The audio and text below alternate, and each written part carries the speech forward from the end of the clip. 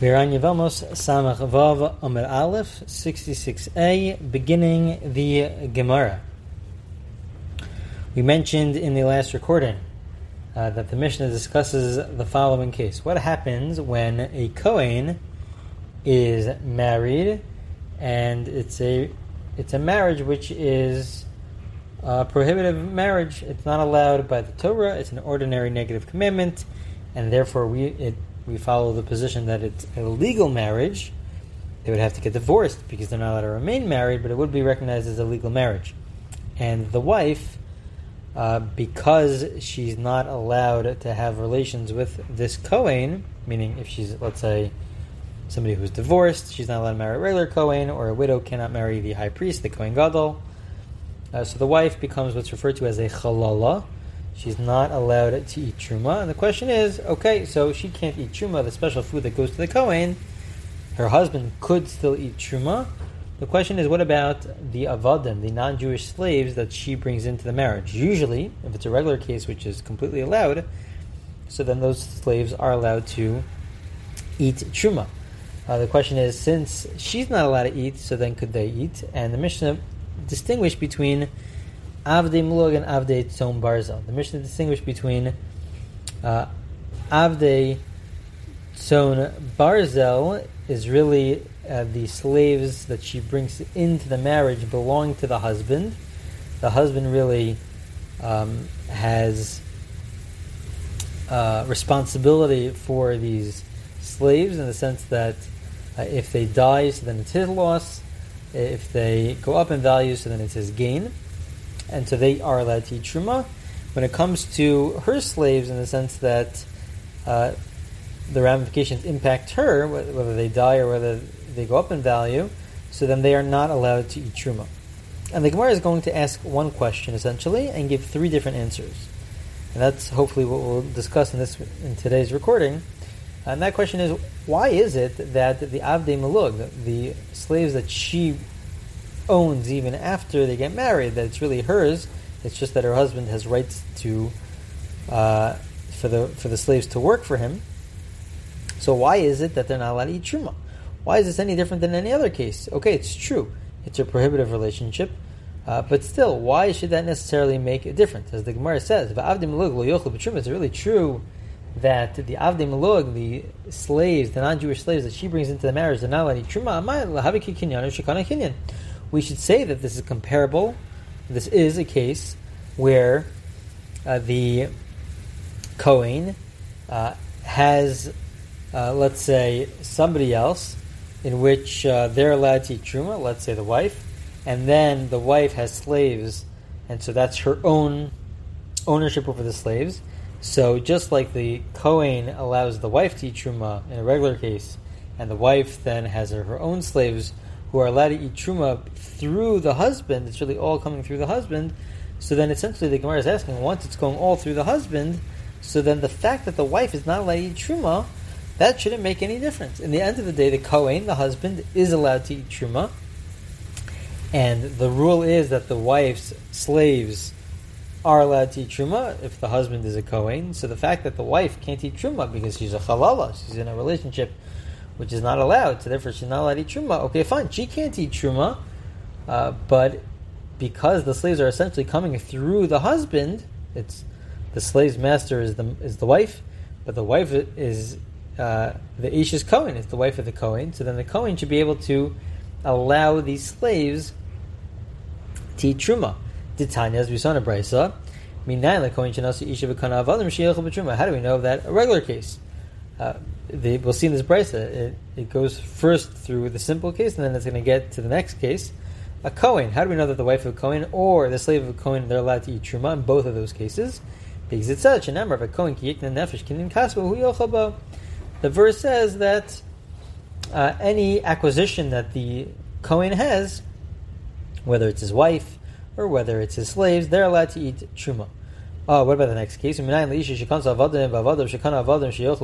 about when the wife owns slaves, or slaves themselves own other slaves? How do we know that those slaves are allowed to eat truma?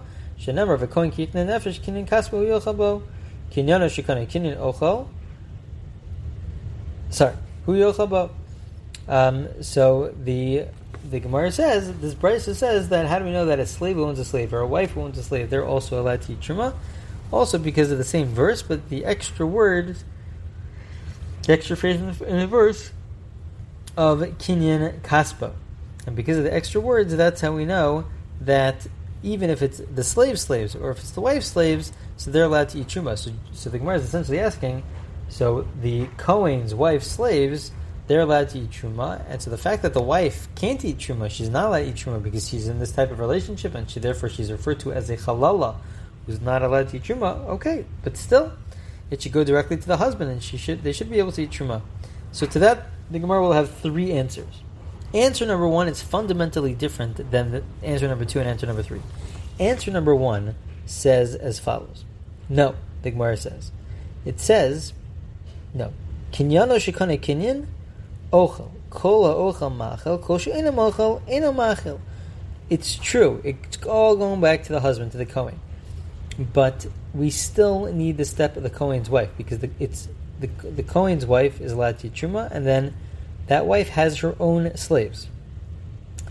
So her own slaves can only eat truma if she herself is allowed to eat truma. In this case, she is not allowed to eat truma, so it doesn't go back all the way to the husband. No, since she's not allowed to eat truma, her slaves are also not allowed to eat truma. Now, the slaves, the non-Jewish slaves that she brings into the marriage, that really, in the end of the day, belong to the husband, they could eat truma because they really belong to the husband. But her own slaves, they are not allowed to eat truma because it's not like it goes straight from the husband to the slaves. No, there's the wife in between, who's the master who owns these slaves. And so if she's not allowed to eat truma, the slaves also cannot eat truma. So the Gemara says, is this really true? Is this concept really true that if one person is not allowed to eat truma, so then they will not allow others to eat truma? We know that there are people, there are kohanim, who are not allowed, a male who's not allowed to eat truma. For example, if they're an arel, if they never had a bris milah, if they never had a circumcision, they're not allowed to eat truma, the special food that's given to the kohen. Or let's say they're tamei, you're not allowed to be impure. Let's say they're tamei, they're impure, they're also not allowed to eat truma, and yet they allow their wives, their slaves, they are allowed to eat truma. So this principle is not true, asks the Gemara. It's not really true that if you're not allowed to eat, so then you do not allow others to eat. We see that there are cases where they're not allowed to eat, and yet they do allow the wife and the slaves to eat. So the Gemara answers as follows: no, Hasan pumayu ka'ivluhu. Essentially, over there, it's an external problem. Fundamentally, these kohanim could eat. There's an external problem here. The fact that right now they're impure. They could become pure. They go to the mikvah, they become pure. Right now they didn't have a bris milah yet. They didn't have a circumcision yet. But these are external problems. Fundamentally, this kohen could eat truma. Since fundamentally this kohen can't eat truma, so then his wife could eat truma, his slaves could eat truma. But in our case, where the wife is a halala, she's deemed as a halala because she's in this prohibitive relationship, so she cannot eat truma, and fundamentally she's not allowed to eat truma, so then her slaves also cannot eat truma. The Gemara then asks another question, what about Bahari Mamzer? What about a Mamzer? A Mamzer is not allowed to eat truma. A Mamzer is a child from a prohibitive relationship, so what does it mean that a Mamzer allows others to eat truma? So the case is as follows. It's a little bit of a complicated case. But essentially, if you have a non-Kohen wife, she was a Yisrael before she got married, she marries a Kohen. So now she's allowed to eat truma. She's married to the Kohen, she's allowed to eat truma. They have a daughter. Now that they have this daughter, so now the mother is allowed to eat truma. So let's say the husband passed away. But still, she's allowed to eat truma because of her daughter. Now this daughter now gets married to a mamzer. She marries a mamzer. And therefore, anybody who marries a mamzer, the child is automatically a mamzer. So now this woman, the original woman's grandson, is a mamzer. Now, let's say the daughter passes away.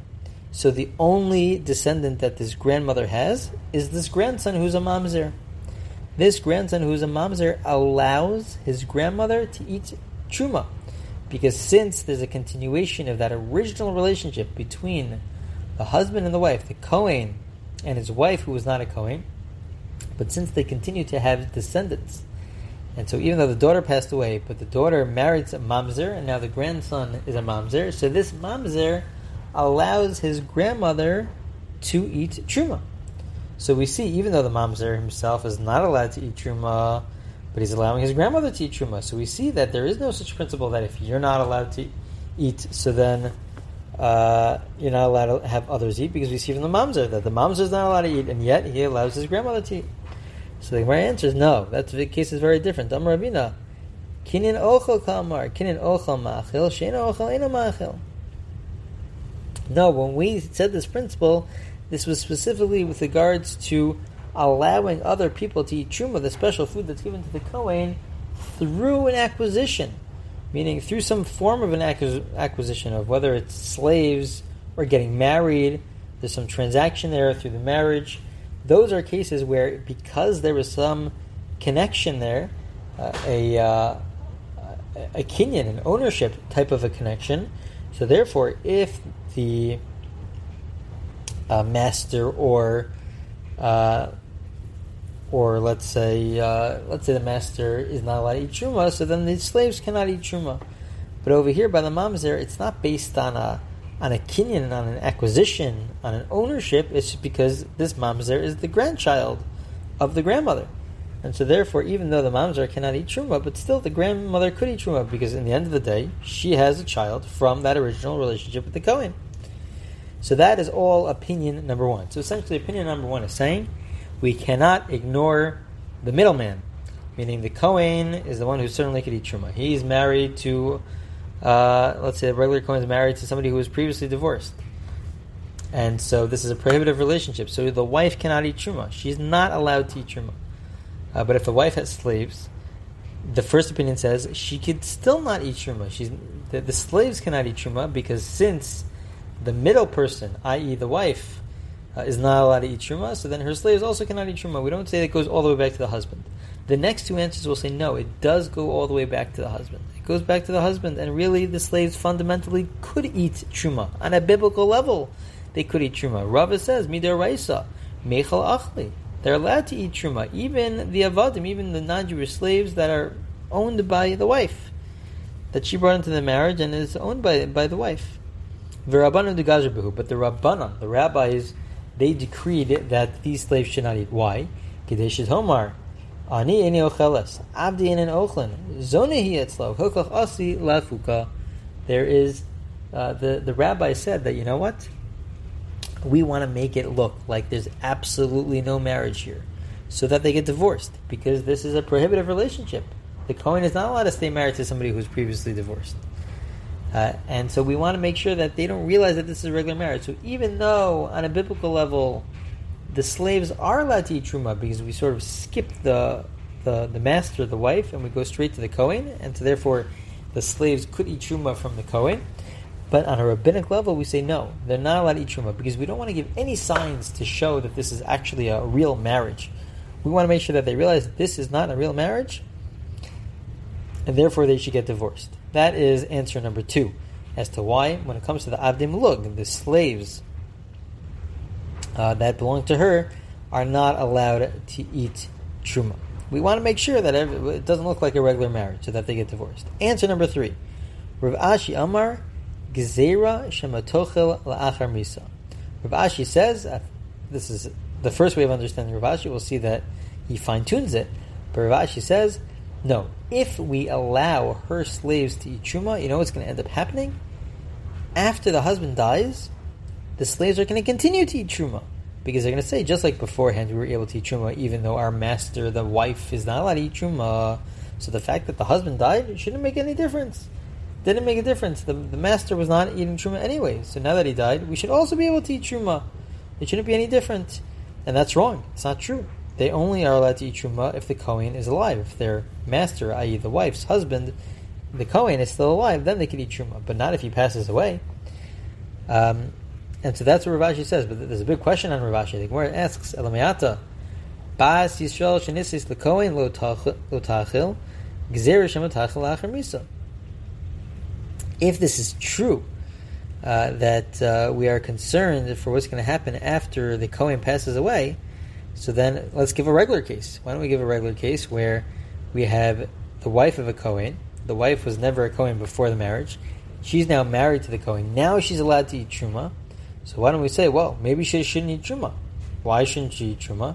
Because what happens if the Kohen passes away? The Kohen passes away, she's going to think, you know what, I still am allowed to eat Truma. So since I'm still allowed to eat Truma, after the Kohen passes away, we should be concerned for that, because it's not true. She's not allowed to eat Truma after her husband passes away. So we should say, you know what, don't eat even while you're married. We should say the same thing. Just like we said by the slaves, they're not going to eat while they still belong to their master. So too over here, we should say that the wife shouldn't eat while they're still married, because we're concerned for what's going to happen once the marriage ends. So the Gemara says this is actually a big question. So Elam Ravashi, the Amana Kohenes the Asil Aruye, May Kara Achle B'Truma de Beinasa, Intvi Leilahai Achle B'Truma de Gavrai, Vahasha Hadjil Mosa Kamaisa Lo Yada de May Kara Lo Shavyasa Nafsha Chalala, Hasha Shavyasa Nafsha Chalala. The case is a very specific case where we say that the Avadim, the non-Jewish slaves that belong to her, are not allowed to eat Truma. What's that case? That case is where it's specifically a Bas Kohen. She herself is a Kohen. She was eating Truma her entire life from her father's house. She happens to also be a widow, and she got married to the Kohen Gadol, to the high priest, but she was always eating Truma in her father's house. And now that she's married, and not only was she eating Truma in her father's house, but she was also allowing her slaves to eat Truma in her father's house. Now that she's married, the slaves can continue eating. This is the suggestion. Fundamentally, the slaves could continue eating Truma. Now that the husband passes away, she's going to think, you know what, I could go back to my family's home. My family is all a bunch of Kohanim. So I could go back to my family's home, and now the slaves could continue eating Truma. But it's not true. That's not a good argument to make, because it's not true. Why isn't it true? Because she herself now is not allowed to eat. She doesn't go back to her family's home to eat Truma. She's not allowed to eat the special food of a Kohen, because she became a Chalala. Even though she was born as the daughter of a Kohen, still she's a Chalala, and therefore she's not allowed to eat Truma. So the logic is off. But that's what a person might think. If they were born as a Kohen, if she was born as a Kohen, she might think, even though I'm divorced, or he passed away, I should still be able to feed my slaves Truma because I'm going back to my father's home. But it's not true, because she became a Chalala in the middle. So the Gemara says, Tina, Chamana Kohenes, Chamana Bas Yisrael Michael Meimar. The Gemara says, okay, fine. You've explained the Mishnah assuming that the widow that we're talking about here is as somebody who was a Kohen, her entire life. But what are you going to do about somebody who is not a Kohen? What's there to be confused about? So the Gemara says, no, Bamanusa lo pligi.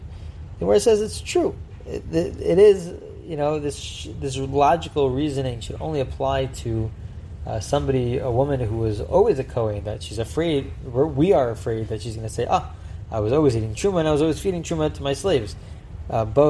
Before I was married, and now that I'm married, I'm still feeding them to my slaves. Now that the marriage has ended, I should go back to my father's home. That's the concern. That only applies to the daughter of a Kohen. But if she herself is a Yisrael, not a Kohen, so then she wouldn't have such an argument. The Gemara says it's true, she won't have such an argument, but we made something that's referred to as a low plug. They said, you know what, we're going to make a rule across the board. We don't want it to get confusing, so we'll say any time there's an almana, any time where there's this prohibitive relationship, so then we'll say that the avadim, the slaves, are not allowed to eat truma, because we'll make this as a low plug, as just a rule across the board. It doesn't have major ramifications, because the slaves will eat something else. They won't eat truma, but they'll eat something else. It doesn't have major ramifications, but we'll make this rule across the board so that nobody gets confused. Everyone will then follow and say, you know what, the daughter of a Kohen, if she becomes a Chalala, somebody who's not allowed to eat truma, the slaves can't eat truma, because we're afraid that maybe when she goes back to her father's home, she will start feeding them truma. So we'll say, you know what, don't feed them truma even while you're married. Those are the three answers. So essentially, with the first answer, said that really they're not allowed to eat truma. The slaves cannot eat truma because they go based on the middleman, the wife, who's the middle person. The next two answers say that no, it goes directly to the husband, and on a biblical level they could eat truma, but they give two different reasons why on a rabbinic level the slaves are not allowed to eat truma. Okay, we'll continue with this Gemara in the next recording.